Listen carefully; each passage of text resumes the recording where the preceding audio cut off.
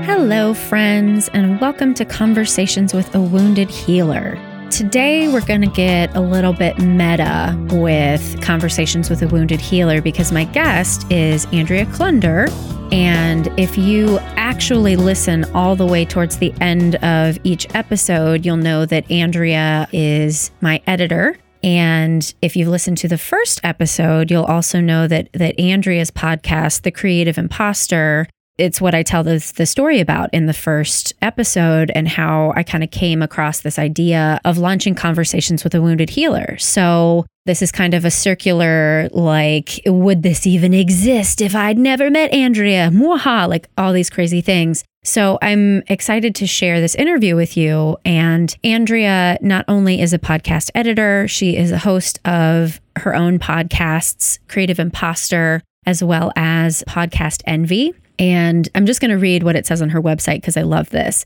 Andrea Klunder, podcast boss, creative imposter, purveyor of urban meditation experiences, authentic voice whisperer, facilitator of brave space for creative women. I absolutely love it. And, you know, Andrea is one of those people that seems to know everyone. It's like, you know, we're 5 degrees of Kevin Bacon. We're 5 degrees of Andrea Klunder. She was one of these people when you friend her on Facebook, we find out we have like all these mutual friends. And I ran across her, I think it was my friend Karen, who I saw that Andrea had this meetup group about co-working spaces, basically, just, you know, spending time with other women. And to see what Andrea has grown over the past several years into this really intentional community of creative and empowered women. It's so cool. And, you know, listening to her speak, I think you'll hear this as you hear her tell her stories. There's so much questioning. Questioning is really the thing that I hear when Andrea describes who she is and what she does, is this questioning at the end of the day of, did I do it right? Is it good enough? And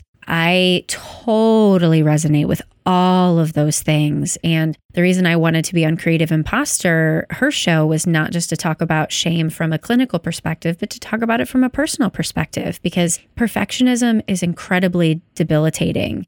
I'm not diagnosing Andrea as a perfectionist here, but I do hear a lot of the qualities that we share in the interview that she gave. So I hope that you're inspired by this. She tells a lot of really cool stories, and I think that you'll resonate with a lot of what she shares. So please enjoy my interview with Andrea Klunder. Hello, Andrea. Welcome to Conversations with a Wounded Healer. How are you? I'm great, Sarah, and it's super weird because as soon as I hear you say that, I feel like I should be editing, right? Not speaking. That's what I was going to say, like, welcome, except you're always here. I'm always here. I'm always hearing your introduction. I'm always there.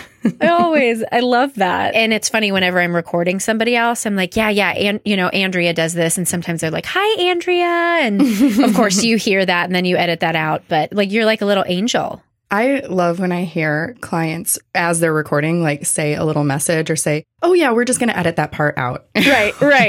You're like, oh, that's for me. Awesome. Well, I'm really excited to have you today because if you and I had not done my interview on your podcast, we probably wouldn't even be here. So you are the mother of Conversations with a Wounded Healer. Wow. Feels very, I don't know, nurturing and motherly. Yeah. Well, for anyone who's listened to the first episode, you know, that I tell the story of my experience of being interviewed with you and what happened afterwards and the fact that you do all the editing. There is no fucking way that I would be able to do that. And that's why, because I had first come to you initially to one of your seminars and was like, yeah, I want to do a podcast, and thinking that my partner and I were going to edit them together, and then realizing that was ridiculous and that's not going to happen. So thank goodness you exist. Yes, I'm very glad that I exist. Yay! Actually. So are a lot of people, I imagine. Well, you want to tell us who you are and what you do? Yeah, so I'm Andrea Klunder. I recently have adopted the title of your podcast boss, and I don't mean just yours. Hey, girl. I mean like whoever wants to listen to me and be bossed around by me in the world I of love podcasting. that. But what I do is a number of things. So I produce 2 podcasts. The Creative Imposter is my primary show, and that is a show that is all about creativity, imposter syndrome, entrepreneurship, mindfulness, and doing this creative thing out in the crazy chaos of the world without feeling overwhelmed, run down, self-doubt. Well, you can feel those things, right, but like how to keep doing stuff even though you feel those things. Mm-hmm. And then my other show is called Podcast Envy, and that is the newer show. And that podcast is really centered around the craft of podcasting. Mm-hmm. And it's sort of a response to the podcasting space in general. And a lot of the digital online marketing space, I think, is very masculine dominated. Yeah. And so when you try to find like a how-to video or a tutorial, you click it and then it starts playing. And then it's somebody who's like in your face, waving their hands around and like yelling about taking your podcast to the top and making 6 figures. And I'm like, no, I can't. No, no, not at all. So I'm giving a big thumbs down right now. And so I kind of wanted to create a response to that where it's still a high energy show and it's still motivating, but with all that hypey stuff. Yeah, because that's very inauthentic. Well, I don't know. Maybe it's authentic for some people. No, I'm going to judge that and say, no, they haven't found their true selves yet. Because that's, yeah. Ugh. Anyway. Exactly. And then besides producing those podcasts, I also do podcast launch coaching, which is how you found me through a class that I was teaching, and editing for other shows. And my editing clients tend to be just by magic of how you attract certain things. They tend to be women with shows that are about holistic healing, well-being, having a healthier lifestyle, creativity, art, mindful entrepreneurship. That tends to be who I seem to attract into my work.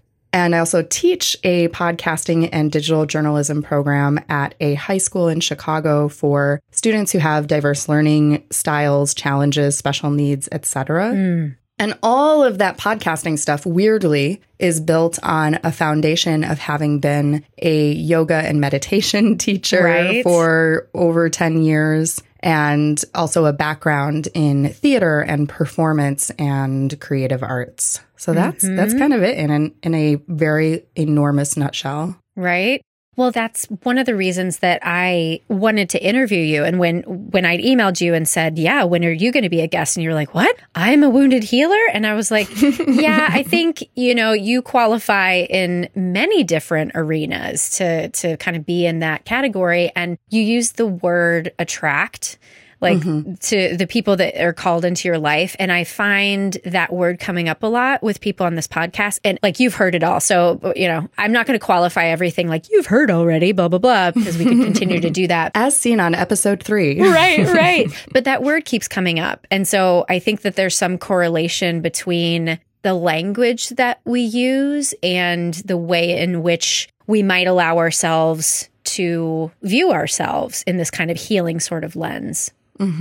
Yeah, I definitely agree with that. And it's funny because transitioning from identifying myself primarily as a yoga and meditation teacher, and I had my own yoga studio in Lincoln Park for 5 years, and I very much had my identity wrapped up in this persona of yoga teacher, meditation practitioner, yoga studio owner, entrepreneur. And then when I started shifting and taking less yoga teaching work and more podcast production work, I had this huge identity crisis problem of, but am I not a yoga teacher anymore? Am I abandoning that persona? Am I done with that? Do I stop talking about it and just secretly do it on the side because it has nothing to do with my marketing and branding for podcasting? Like, why would I learn how to podcast from a yoga teacher? Do I need 2 separate websites? Do I have 5 websites? What is happening with the language that I'm using to describe the work that I do? And it took a while to sort of sort that out, but I feel like there's a way to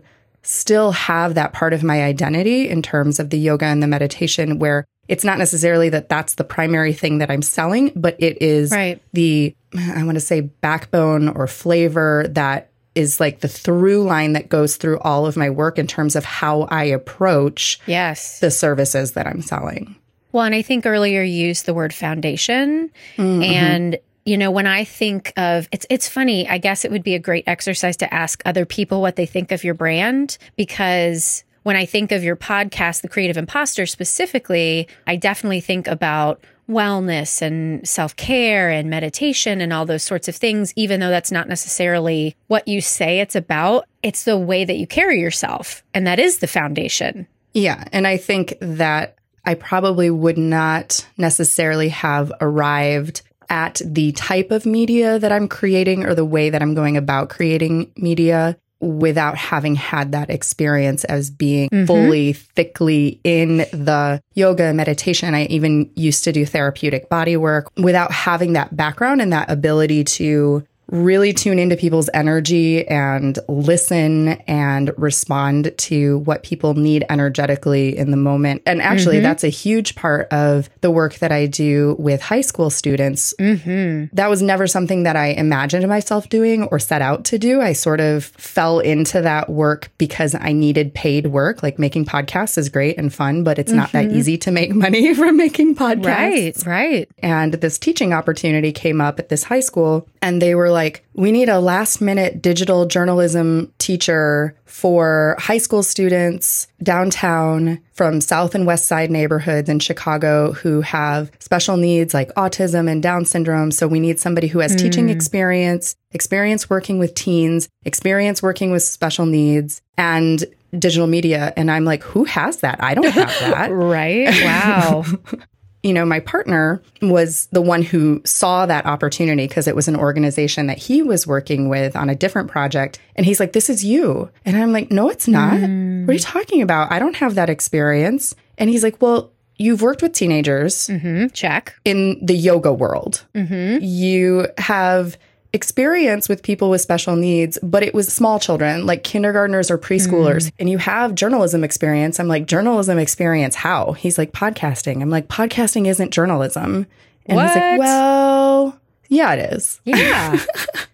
Yeah, because it's storytelling. Yeah, it's storytelling. It's using digital media. It's communication. And so I had this huge imposter thing, even as I was reaching out about this teaching job. I don't know how to teach a high school journalism program. And I was quickly looking for books on Kindle, high school journalism programs and curriculum. I was like, I have no idea what I'm supposed to go in there and do.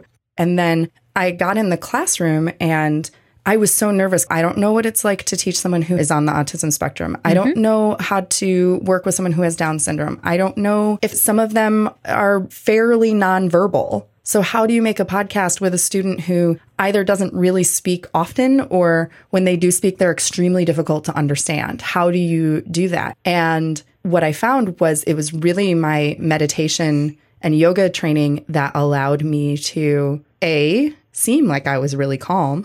Right. Fake it till you and make not it. have a panic attack.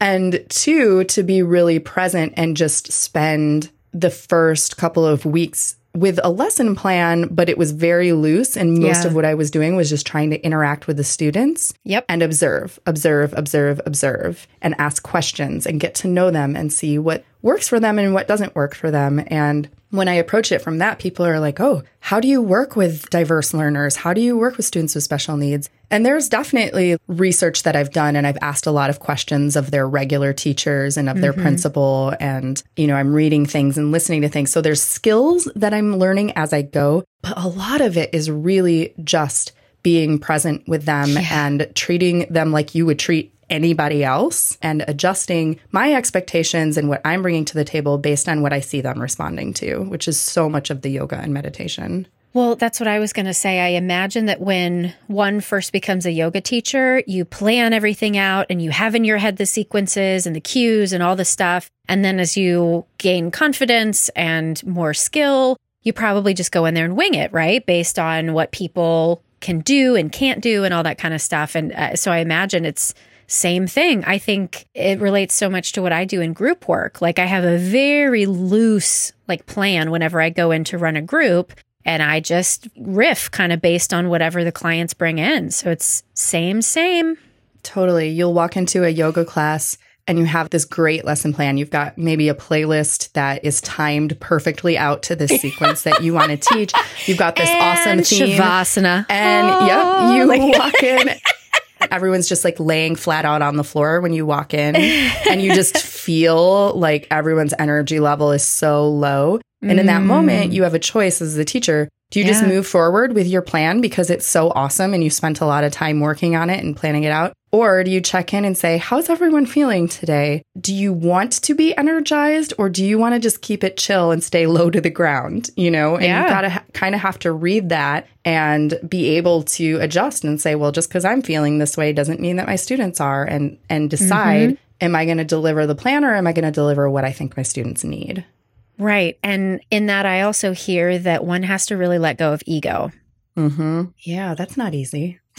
No, right? And thank God for meditation and helping to recognize when that is coming up and saying, hi, I have things to say.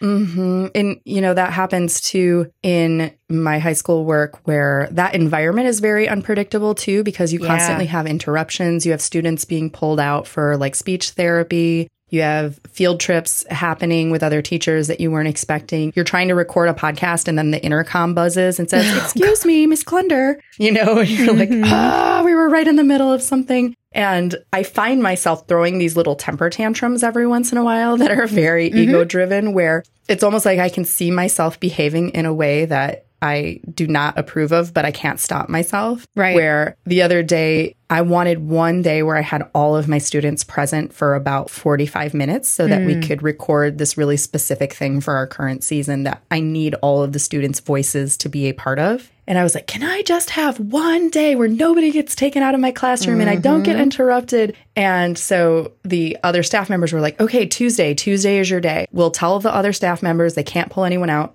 I walk into the classroom. First thing, we have like 3 staff members knocking on the door. Can I see the student? And I was like, no, you can't. Actually, no. Sorry, that student is not going on a field trip today. Yeah. Sorry, no, that student is not getting pulled out for. And they were just like, oh. And then at a certain point, I tried to say that a student was not going on a field trip. And the student was like, Miss Klunder, I want to go on that field trip. And I was like, oh, hell. It's like, okay, you can go. Fine. We're not going to do it today. It's fine. But I was like, I really could see myself like this toddler stamping my feet and being like, these are my students. Don't touch. Yeah. Don't touch. Well, I feel like what you just shared really lends itself beautifully to segueing into the wounded healer archetype, right? Because I hear you talking about the stuff that you struggle with and how that manifests itself when you're doing healing work. And we'll get to the healer stuff, I think, after the wounded healer. But I really hear this as a very healing modality that you're using for these students, right? Like, you know, in the therapy world, we've got art therapy and music therapy and all sorts of things. Podcast therapy is what I'm hearing this really kind of is. Yes, I actually have a whole fantasy about developing a curriculum around podcast therapy that's not just for youth, but that's for adults and children and whoever. This is a huge sort of back of mind concept that's brewing. Let's do it. I'm in. No, seriously, like I'm in. If you need the clinical background, I'm in. Sweet. Yeah, done. We need to make that because I never thought of it as that. And it makes sense. I should have known it's that. I really should have, because I thought of the program as I'm trying to teach them media literacy and skills and how like things that maybe they can use in their work life after school. And I was having a conversation with one of the full-time special ed teachers that I partner with. And, you know, I was getting frustrated because there was like certain things we were trying to do and the product wasn't quite coming out the way I wanted it or that I thought it could. And I felt like we were slow and we were not getting stuff done. And she's like, honestly, Andrea, just giving them the microphone, the recorder, and giving them space and opportunity to talk in an uncensored way. Yeah. And then giving a space for people to hear what they have to say. That's all you need to do, and your program is already successful. Everything else is just bells and whistles. But a lot of these students, they don't have the opportunity to speak what's on their mind in a public way. Right. And they don't think anyone cares or wants to hear what they have to say. And so then when we check their show, because their podcast exists everywhere that my podcast exists and everywhere that your podcast exists. And what's it called so people can search for it? Oh, yeah. It's called Power Your Story. And it's on Apple, it's on Spotify, it's on Google Play, it's on Stitcher. You can find it on YouTube and Facebook and all the places. And when I check in, we log into their back end of their podcast and we look at their stats, right? Their downloads. And if you're a podcaster, it's very easy to get obsessed with download numbers and stats and how many people are listening to my show. I keep looking. That's the ego piece. Go on. Totally. And, you see people in Facebook groups that are like, I only have this many downloads. How do I get more? This is unacceptable. Why is this so hard to get listeners? And then I log in with my students and I'm like, you guys, 500 people have downloaded your episode. And they're like, what? Wow. 500? And a lot of podcasters would be like, 500, that's nothing. Because it's not enough to get sponsors or things like that, in the professional space. But even when there were 50 people who had downloaded their show, they were like, 50 people wanted to hear what we have to say. And I'm like, yeah. And they're just completely blown away by that. And I think that's teens and youth in general, right? Yeah. A lot of times in our society, teens and youth are getting like eye rolls in public spaces, or you're getting talked down to, like their opinions aren't valid or their thoughts aren't valid. And a lot of what they have to say is actually very insightful and very brilliant. And they surprise me constantly with the things that they come up with when they have the time, the space, and the platform to actually say it and to think it through. It's so therapeutic to give voice to someone who their voice is squashed or squelched, whatever word goes in there, whatever squa word goes in there. I mean, to think of all of the special needs kids that, I've ever been around in any sort of capacity, whether it was as a therapist or a peer or anything like that, to think of putting the spotlight on them for a minute, like it gives me chills. Like if I were like letting myself really tap into that, I would totally start crying right now because it's so profound.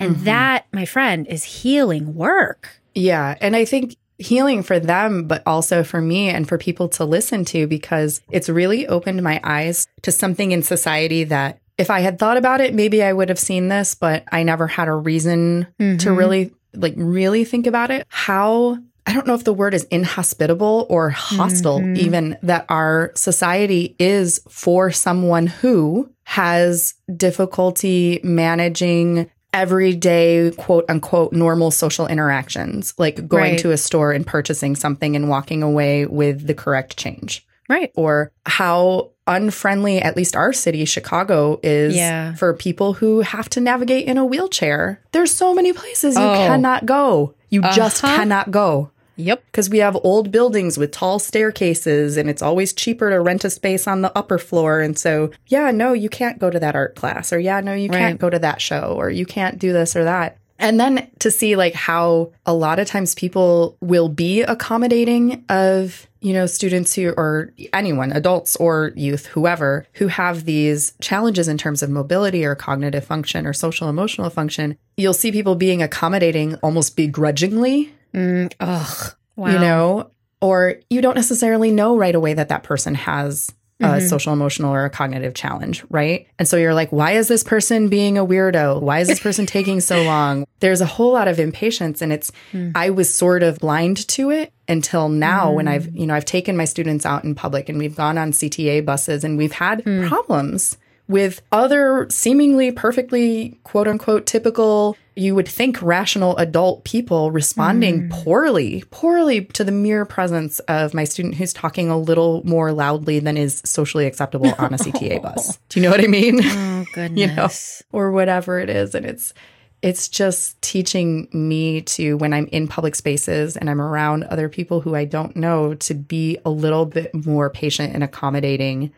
to facilitating a welcoming space and environment, and not just automatically judging people or getting irritated with them. Well, I hear, it's creating compassion and empathy, right? Because if my assumption is to be curious about why someone might be acting in a certain way, it's a lot different than just saying like, oh, you're doing it wrong. Or like, someone please tell that teenager to be quiet. Right. Or something like that. Yeah. I'm trying to have a conversation on my phone on the CTA bus and I can't hear. Right. 'Cause that's a great place to take phone calls. Well, what is your response to the word healer? Because everything that you have been saying here is healing work. So I don't know if you call yourself that, but I want to.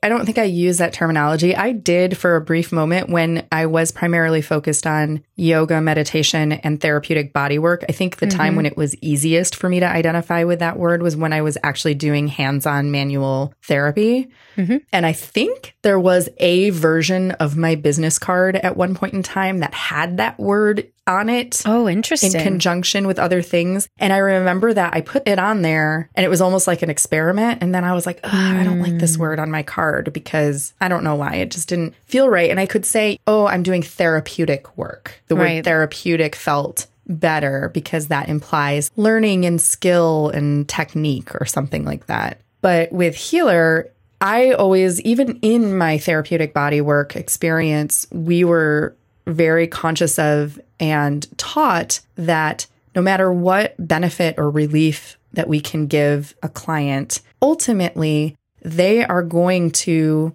improve or get better or have less pain or release more stress or have a healthier body if they themselves are going to do some of the work, most of the work, right? I can give you a 60-minute therapeutic bodywork session. And if I am trying to undo years of, ergonomic problems or years of emotional stress that's caused you to pull your shoulders up by your ears perpetually and not even know you're doing it, and to close off your chest and round your upper back, I'm trying to undo years of that in a 60-minute session. It's probably not going to happen. Right. You're going to feel some momentary relief and you're going to feel what it feels like to have your shoulders and your chest and everything be open. But it's not going to last because you're just going to go back to your same patterns unless you're willing to do a lot of that work. And so I would get frustrated that I would have a client say, oh my God, this is amazing. I'm healed. I feel so much better. And then they wouldn't do any of the things that I wanted them to do or asked them to do or shared with them. And then like a week later, they're like, oh, I feel terrible, and I'm like, well, duh. Do what I say. Like I can't do this for you. This is on you. Come on, And so I think in our culture, we have this perception that we can go to someone who is a healer and get fixed. I know. Ugh. And I know for myself, that's never going to be the case. I actually have this story that I like to share that before I became a yoga teacher, I was taking yoga classes and I was working full time in an office setting at a nonprofit arts organization. And I had this problem on my foot. I was in my 20s, my early 20s, and I had this problem on my foot where it was basically a bunion on my big toe joint, where it's calcium deposits that build up on your big toe joint and they create this hard knob. Sounds really sexy. Right?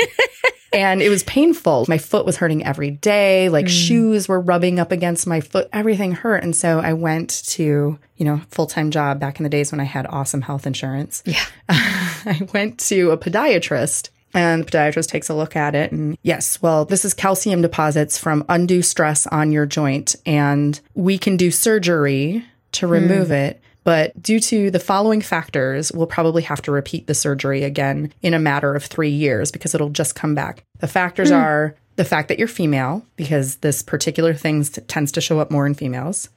Genetics, because I guess you can be predisposed to it. And fashion, because shoes, particularly shoes that women wear, smush your toes together. And also tend to elevate your heel and drop weight down into the balls of your feet, which put pressure and stress. And then your body's like, my joint's not safe. I'm going to send calcium to protect it. And then you have too much calcium density and then you have pain. And so he said, because of those factors, you will have to just keep having surgery over and over again for your whole life, every few years. And I was like, well, that's certainly not acceptable. Right. I'm 23 or whatever, like this is not happening. And so I was like, okay, well, what can I do besides surgery? What can I do?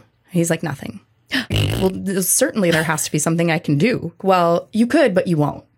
What the fuck you, doctor? Okay, well, assuming that a miracle happened and I did, what would it be? He basically told me to wear Merrells and Birkenstocks. That was his solution. All your foot problems will disappear if you wear Merrells and Birkenstocks. So I left there feeling really frustrated. Do I want to schedule the surgery? No, I'm not going to schedule the surgery because There's just something intuitively was like, don't do that. And then I went to my yoga teacher at the time who had an emphasis in therapeutic yoga. So not just sun salutations and whatever, but he had really studied the physicality of how to heal the body with yoga. And I asked him the same question. I'm like, here's what the podiatrist said. And he's just like shaking his head. And, you know, I'm barefoot in the yoga studio. He's like, walk across the room for me, which is something the podiatrist didn't bother to do. You know, let me see how you walk. And so I walk across the room and he's like, stand by the wall and do some deep knee bends. And I did. And he's like, oh yeah, you pronate. So that's going to cause stress on the joint. You're turning your feet in towards the big toe side. Here are a few exercises that you can do to help reverse that. Here's what to pay attention to while you're walking. Here's something you can do while you're at the bus stop.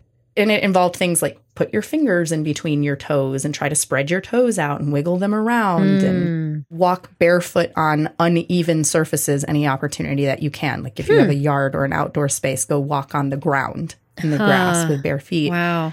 And so I was like, I'm going to show this doctor. Right. And I did all those things. And you know what? The bunion disappeared after several months with no surgery. And so that's a very long story just to say that my challenge with the word healer is based on the fact that I feel like so many people think that they will be healed by a person rather than doing the work themselves. Well, what I hear in that story, and I guess in connection to the way that I view the word healer, is that a healer is the person who creates space for somebody to heal. And the podiatrist created no space. He very little Merrills and Birkenstocks. Right. And he had this assumption. He had already decided who you were before even listening to anything about you, not even watching you walk, right? Like all these things, he created no space. And then the yoga teacher saw you and saw you authentically and gave an opening. So that's what I think when I think of the term healer. And that's what I think in relation to this Power Your Story teaching opportunity for you. You are creating space for these teens to really be open and heal. Yeah, and it's in the other work too with the coaching services for adults for podcasting. I mean, they're coming to me for podcasting advice, but honestly, that's part of the whole response of going against that typical thing where you have somebody saying, this is how you do it. This is the microphone you need. This is how you're going to make 6 figures. This is how you're going to grow your email list. Because I'm like, well, there's about 100 different ways to do that. I cannot tell you the one way. Let's talk about what you want to do and what your goals are and what your challenges are. And let's see if we can problem solve that and find and experiment with some ways to make it better. Like I have one client who she recently launched her show and she had already done a ton of research. She had already bought equipment. She had already come up with a big, long list of what all her episodes were going to be. She had a very clear vision. She knew what kind of software she needed. She knew all the steps. And so why... What do you need me? What is worth $1,500 to you that you're going to pay me to help you with? And she was like, I just don't feel confident with my voice. And I feel like if I don't have the accountability and I don't have somebody helping me, I will never do this, even though I've already done all this research. Wow. I've already bought all the equipment. And so a lot of the work that we were doing, I had not anticipated that. That was when I laid out what that launch program one-on-one looked like for somebody. I knew that there would be room for customization, but I had not put module on being more confident with your voice. Right. You know what I mean? Wow. And it's something where it's like, oh, yeah, okay, well, we can work on that. What are the ways that we can, A, use technology to help support you and make your voice sound even better, because that's a thing. You can use technology to help you. That's what it exists for. And then B, you know, what is it about your voice that is challenging you? When you listen back to it, what is it that you are not feeling great about or you're not responding to? And can we practice some things? And can I pull from my theater background, for God's sakes? Right. And give you some voice techniques and some acting exercises that help you feel more comfortable in the way that you're communicating. And so it sounds like, you know, podcast launch coaching, it suddenly becomes this therapeutic thing. And I even had one of my mentors who I work with, Elsie Escobar, I did a coaching program, a pretty in-depth coaching program with her last year. about where to go from here with podcasting. I've done this, this, and this. I'm pretty happy with my show. I have a few clients, but what's the next thing? And she told me to do this exercise that at first I was like, oh, I don't want to do that. Right? Because whenever a really good mentor or coach gives you an exercise that's specific for you, you always have that thing. You don't want to do it because you know it's going to make you look at something. Yep. And she's like, I want you to take your audio recorder and I want you to record and not have a plan. Don't have a plan. Don't have bullet points. Don't have a script. And don't even think of it as a podcast that you're going to show to anyone. Just make it an audio journal where it's just you and the recorder. And here are a few questions I want you to consider. Ask yourself the question out loud while you're recording and then answer it while you're still recording. And she said, I want you to limit yourself to, I don't remember what it was. It was 3 minutes per question or 2 minutes per question or something like that. So that's all the time you have to answer that question. And they were questions like, what do you love to do most in the summertime? Or what would make you really happy right now? And then to use those journal prompts in the audio format so that you can really hear yourself saying those words. Because it's one thing to look at words written down on a piece of paper, and it's another thing for your brain to hear your own voice saying something. Yeah. Because your brain, whatever neurobiology, chemistry this is, your brain believes what it hears your voice say. And that's why I think I had the reaction I did when I heard myself recorded on your show. That's why I think I felt self-compassion in a way that I've never felt before. Because it was outside of myself. And it's funny because I don't use bullet points and I don't have much of a plan. I have like the questions that I share with you, but it is all kind of spontaneous. And I have found this being very therapeutic because when I go back and listen to the episode, I'm like, oh yeah, I remember I know that. And I forgot that I know that. And that's something I can reincorporate to my life, or, whatever it is, hearing myself and being able to appreciate how much I've learned in my journey.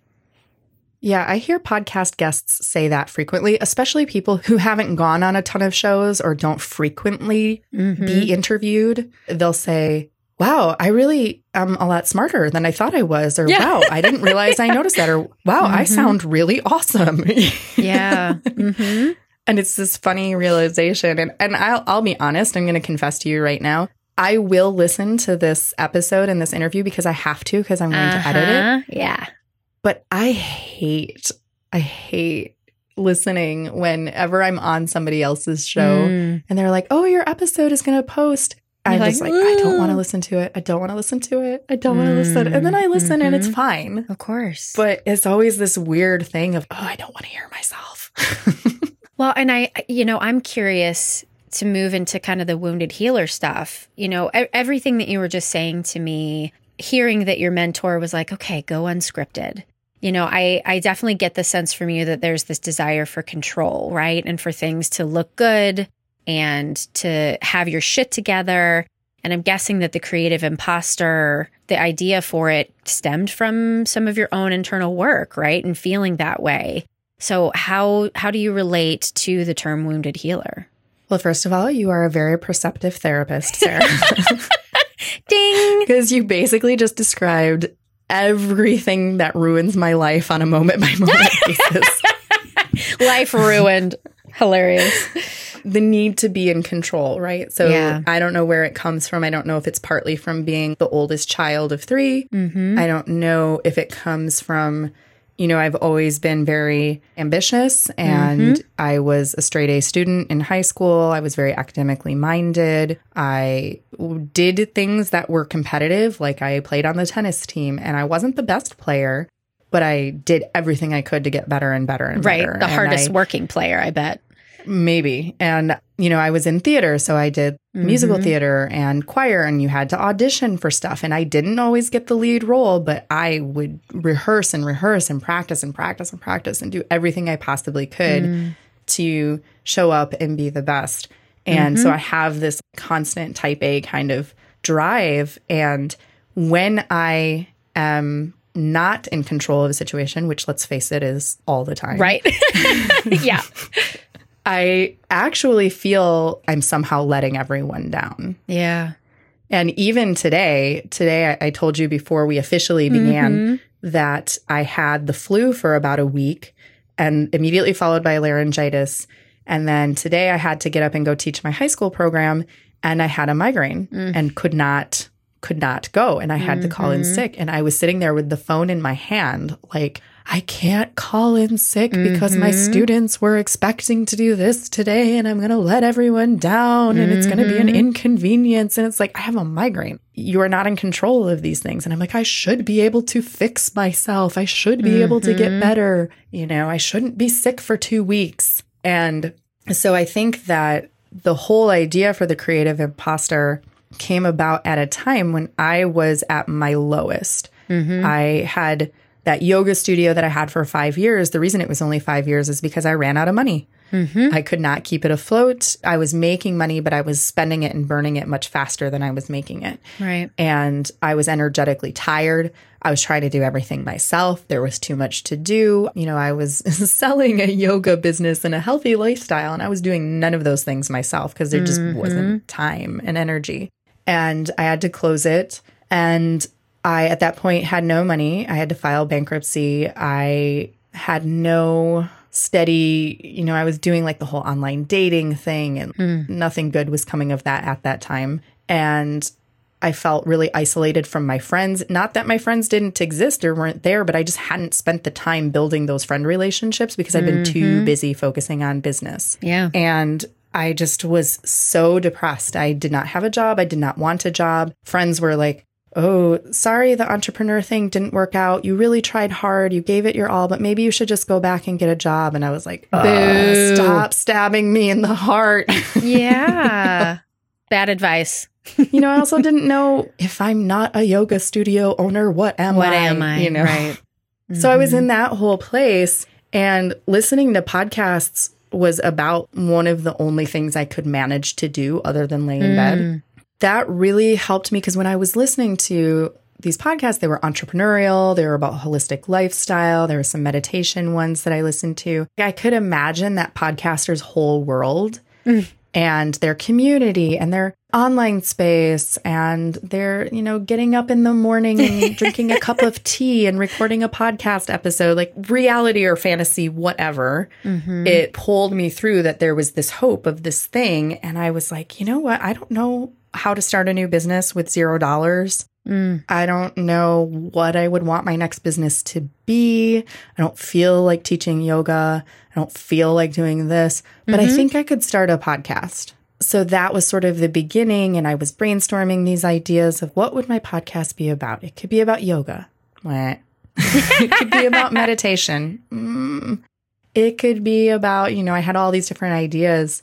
And the imposter syndrome thing kept popping up in shows that I was listening to, specifically entrepreneurial shows where it was a topic that would get touched on, but I couldn't find a whole show about it. And it was also something that at first I was like, oh, imposter syndrome. Thank God I don't have that. That sounds terrible.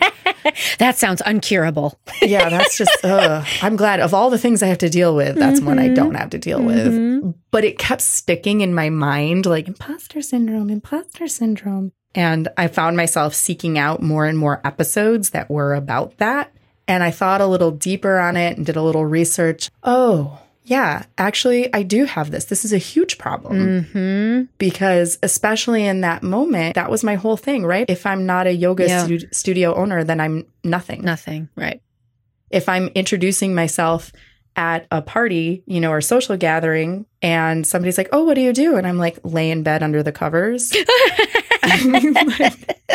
And I get paid handsomely for it, right? Like nothing else felt authentic, right? Yeah. If I even think deeper to that, even when I'm not depressed or even when I am doing stuff and people say, oh, Andrea is an expert in podcasting. I'm like, what? An expert? What are you talking about? Or, oh, Andrea is a very successful, accomplished, blah, blah. I'm like, who, what? And even this is the funniest thing. So I'm speaking at Podcast Movement this July. And Podcast Movement is the biggest conference for podcasting that exists every year. Mm-hmm. And I've applied to speak at so many podcasting conferences and never been picked. And I applied at the urging of my mentor to speak about my high school program. So I've never applied with that topic. She actually called me out on her podcast. I was listening to her podcast. And I heard her say, I think it would be great if Andrea Klunder would apply for this and talk about, and I was like, oh, shoot, now I have to do it. And I applied. And when I got the email back from them that said, subject line, I think it said, update to speaking application at Podcast Movement. That's all it said. And I was like, oh, here's another rejection. Click. I read the first paragraph. We received over 600 submissions and blah, blah, blah, blah. I was like, yeah. Dump me quicker. Yeah, exactly. And they're like, we're happy to inform you that you're receiving this email because you have been selected to speak. And I was like, huh? What? Like, let me read this again. Wait, let me double check. Is this for real? Is this spam? And then now they have the speaking page updated. And one of their keynote speakers this year is one of my heroes in public radio, who is Terry Gross from Fresh Air. Oh, shit. Right? What? So when you go to the speaker page, it has Terry Gross and like a couple other keynotes who are really well known and famous. And then my face.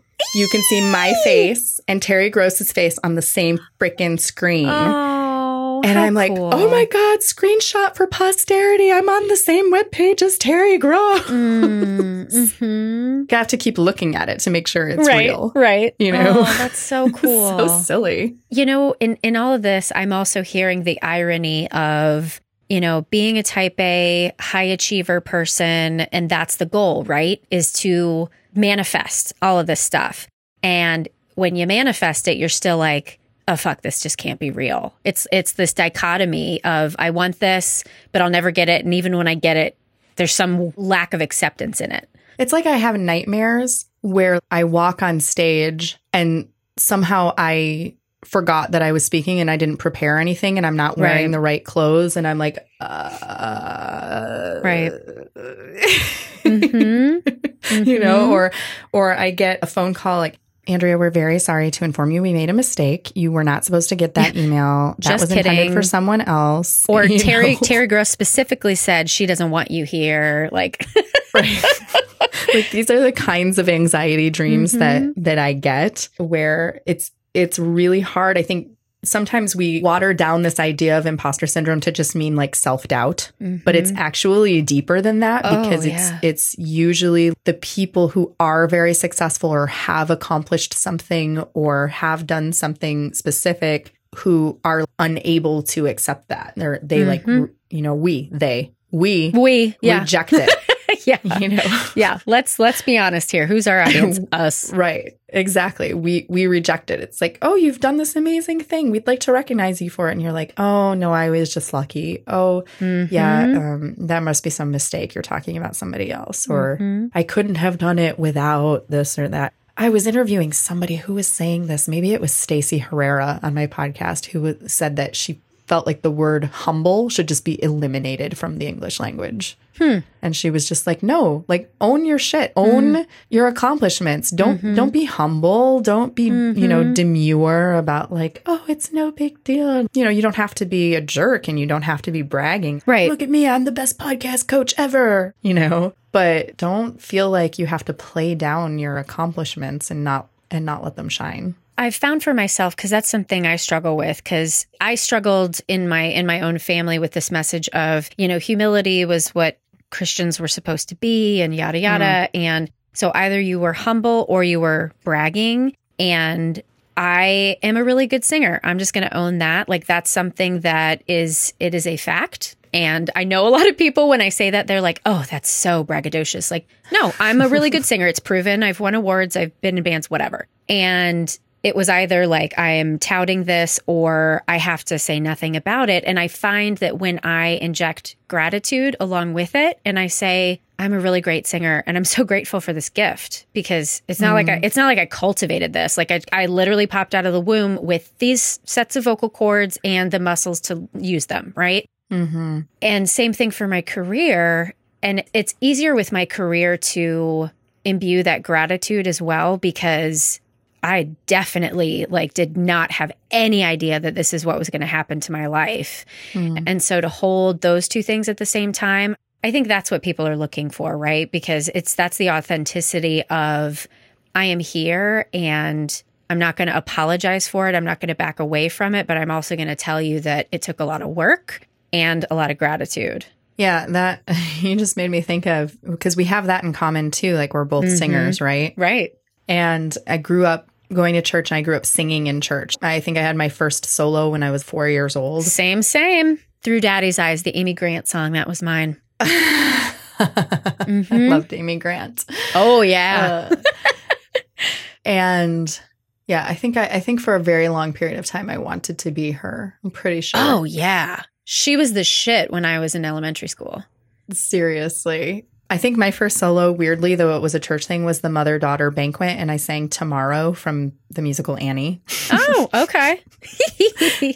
But I would sing these songs in church, right? And I took voice lessons, so starting in middle school, or maybe high school. Middle school or high school, I actually took voice lessons from our music director at our church. And so she would give me these really difficult songs to sing in church. Everyone else would be singing the contemporary Christian poppy sounding songs. And she would be like, you're singing this traditional classical, right?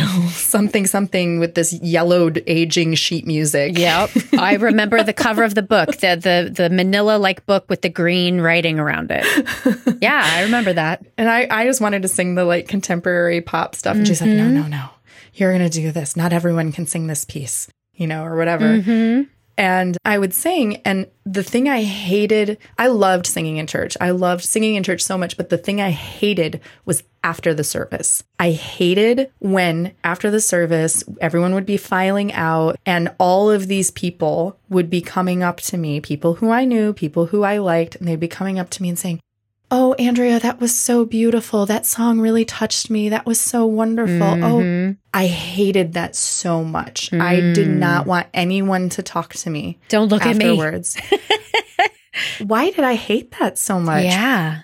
Certainly I wanted people to be touched. I spent a lot of hours practicing and going to voice lessons and rehearsing to get it right and to be able to do it well and to do all these things. But I think part of what I struggled with was I would hear other people in the church, when someone would compliment them, they would say, oh, it's all a gift from God, or I'm blessed, or whatever. It was like they would offset that compliment to God, right, or whatever. Right, yeah. And I feel like that was what I was supposed to say. Oh, yeah. And I didn't want to, because while I did believe, like you said, I was born with, the physical, whatever it takes to have the vocal cords that can produce that kind of sound. Right. And I was born into a creative family, and my mom, always sang to us. And there's a lot of things that align that I think are divine, or that are energetic or spiritual or whatever. I also knew how much freaking hard work it was to be able to sing those songs, and how much effort I had put into it.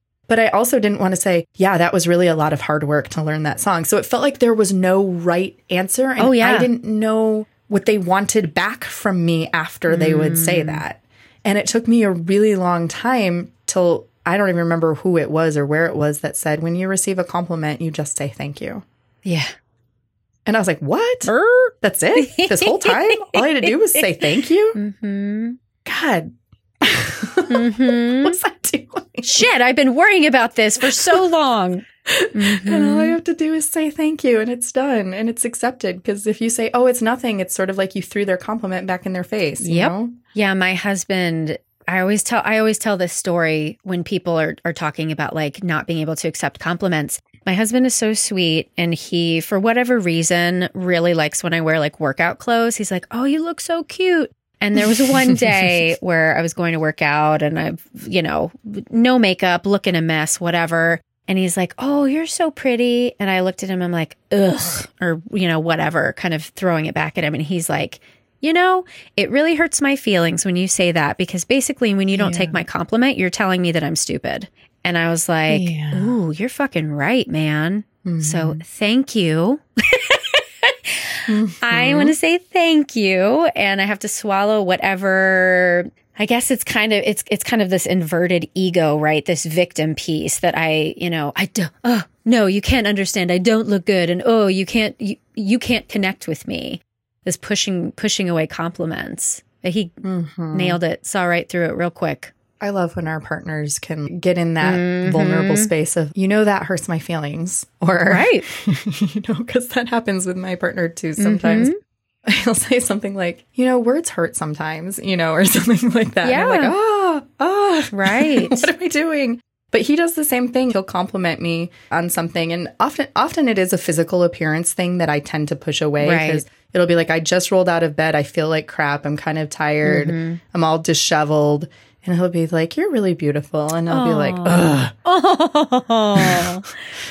Right. Why would you say that right now? Or something like that. Yeah. And it's like, because. Right. Because it's not really even about how you look. That's the thing. Right. It's how he's feeling in that moment, and why am I trying to tell him, no, you don't feel that way. You don't actually feel like I'm beautiful. Right. It's so invalidating. Well, I want to be mindful of our time, and I know we started a little bit late, but is there anything that we didn't talk about that you really want to share to our Conversations with a Wounded Healer listeners? I mean, we really talked about a lot of the things that I wanted to cover, and I think that doing this interview with you really made me think about is how you don't have to have the profession of healer in order to be one. And the way that we go about our lives and the way that we interact with people and the type of listening and compassion and mindfulness and thoughtfulness that we bring to any kind of work that we do and any kind of interaction that we do, even if it's outside of work or outside of our job, can be healing and really inviting listeners and reminding myself to really think about how I want to show up in the world. And if I want to have that healing kind of presence and effect, being mindful of my interactions and how that can come across just in day-to-day life, I think is really important. Amen. That's exactly right. Well, good. Yay. Thank you so much for taking the time. I really, really appreciate it. Yeah, thank you. And thank you for being patient while I waited for my podcasting stool. Well, the stool is very important. If you don't have your setup, then you're fucked. You have no idea how long it took me to find the right thing to sit on while I'm podcasting. I am doing that as well. I'm on my second chair now, and I'm still like, it's not quite right. Like, I need a lazy boy in my closet. Lazy boy might not give you the best vocal result, though. I guess you're right. Fine. All right. Well, thank you, my dear. Thank you so much. OMG, you guys, did you hear that sentence? You don't have to have the profession of healer in order to be one. Nailed it. It's so cool that she said that, because that's what I have found in doing this podcast. And I've just been moving through the world in a little bit of a different way, having this openness to looking for healers, right? I am looking for people to interview for this podcast all the time. And when I initially set out to do this, I thought I'm going to interview therapists, therapists only, because that's the conversation that needs to be had. And yes, that's a conversation that needs to be had, but Andrea fucking nailed it, you guys. You do not have to be in a profession where someone would automatically call you a healer in order to be one. So with that message, I hope that you can consider, what would it be like if I called myself a healer? What would it be like to move through the world if I considered myself a healer?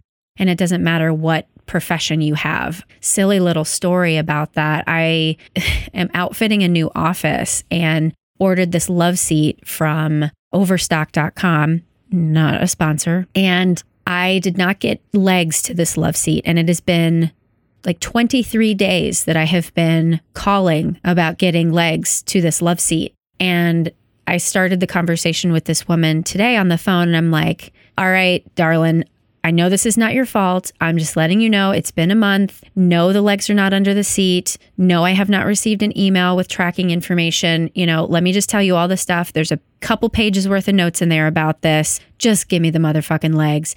And she howled with laughter. And she's like, I don't mean to laugh at you, but that's just so hilarious. And I'm like, I know it's hilarious. Like that's the only way I can get through not being angry about this situation that I don't have these legs. And we just had the most human connection and conversation. And she has no idea what I do for a living. I didn't say anything about being a therapist, but at the end of the call, she's like, I just want to thank you for the way that you were and how you connected with me today. And you could have been mean to me. You could have yelled at me. And I just want to let you know that that was really special. That made my day. And that to me was a healing moment. And I wasn't her therapist. I wasn't in this profession of being healer.